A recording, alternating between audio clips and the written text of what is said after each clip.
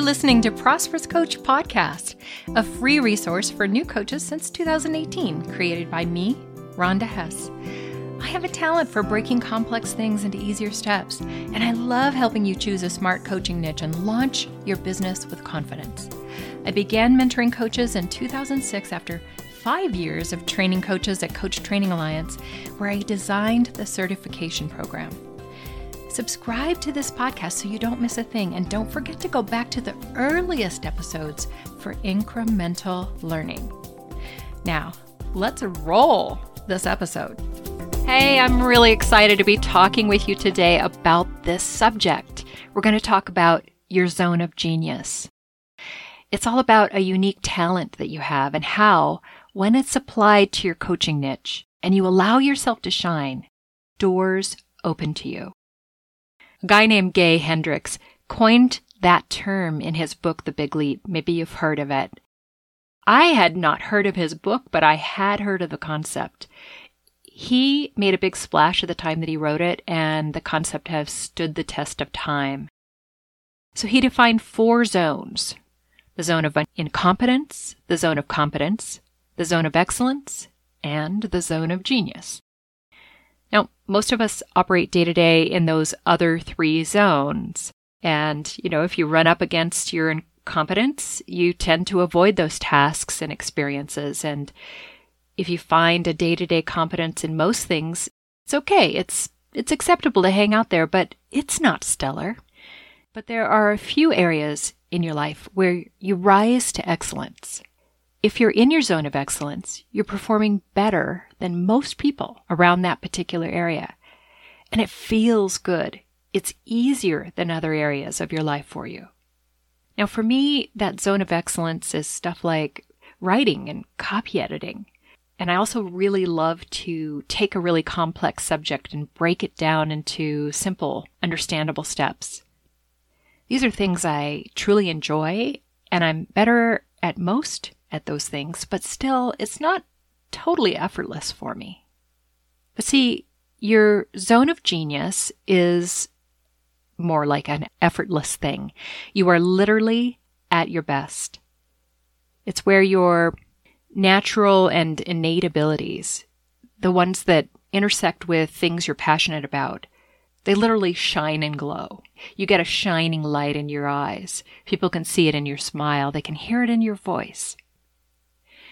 It's a state of being where inspiration flows to you and through you and from you, and you feel deeply engaged and energized. Is this sounding familiar to you? Other people may feel it even though they may not know what it is or how to articulate it. But that inspiration that you have flows to them too, and it awakens something in them. So you can see how your zone of genius could supercharge your coaching abilities. Now, I'm guessing if I asked a lot of coaches what their zone of genius is, they might be tempted to say, well, Rhonda, it's coaching, of course. But that's not it. That's most likely a zone of excellence. No doubt you are an outstanding coach. I believe that. But the way I understand it, your zone of genius is something singular.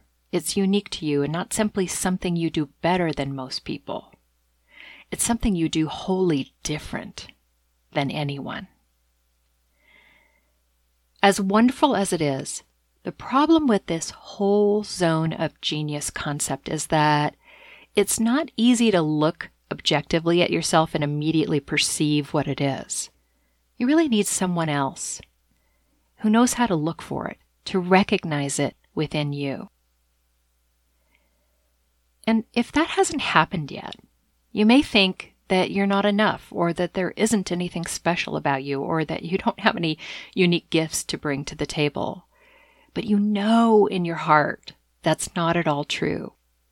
Something is in there gestating in you. And there's some things that can awaken it for you.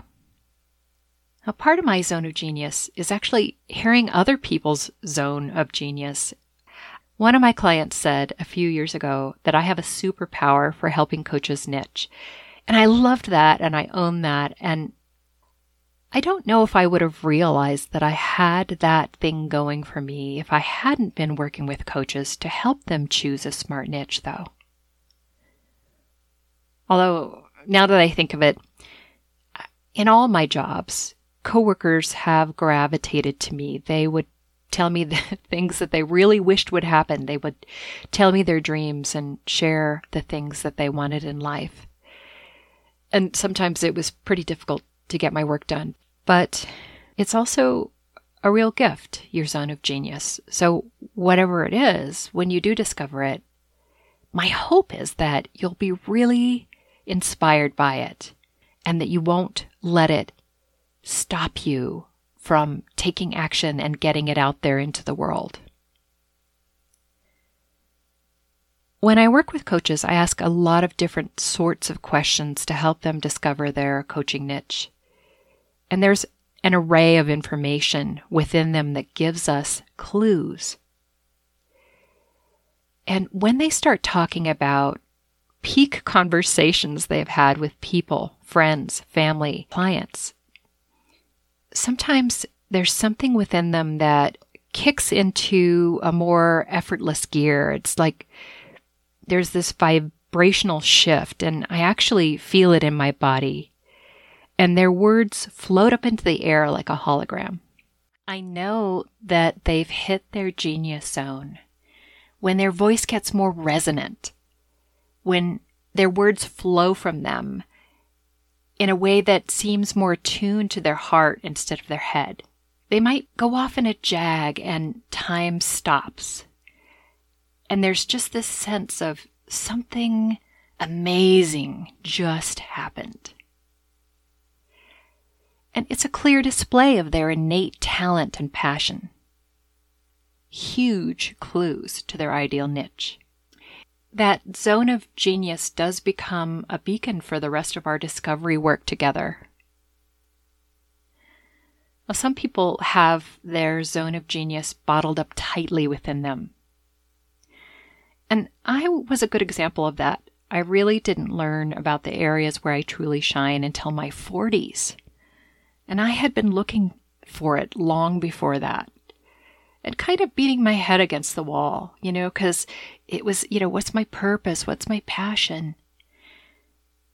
The truth is, it took me that long to truly believe in myself. And I think that it is a developmental point.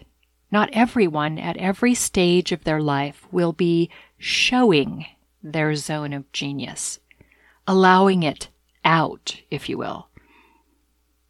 Have you ever felt afraid to let yourself fully out? Like you might just careen off the edge of the earth or something, or that people won't accept you, or that your life will change in ways that you're really not ready for, or maybe people will get lost to you somehow if you become successful in this way that is sort of, out of the blue. It's kind of like a tight bud that just needs some recognition to unfurl.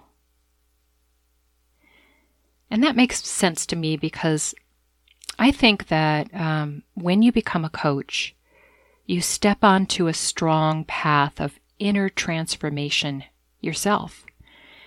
And if you decide to become an entrepreneur, you've asked yourself to become a leader all on your own volition.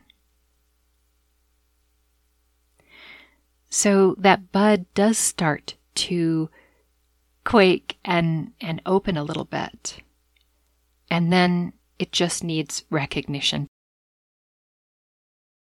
So I'm wondering, as I talk about this, are you having any inklings about your zone of genius? Or are you wondering if you might be keeping it bottled up inside you somehow?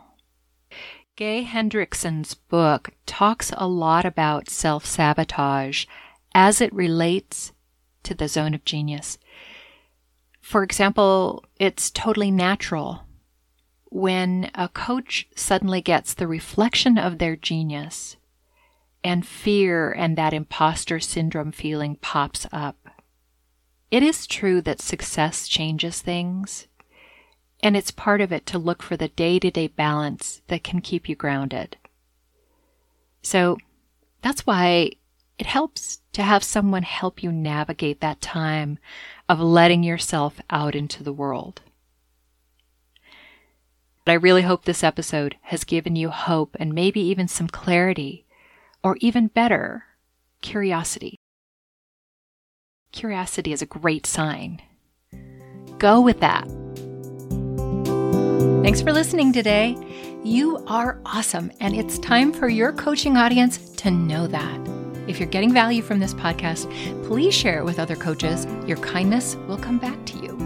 Learn more about how I help coaches choose a smart niche and launch with confidence at prosperouscoachblog.com. Joel Bass wrote my theme music. Thanks, Joel.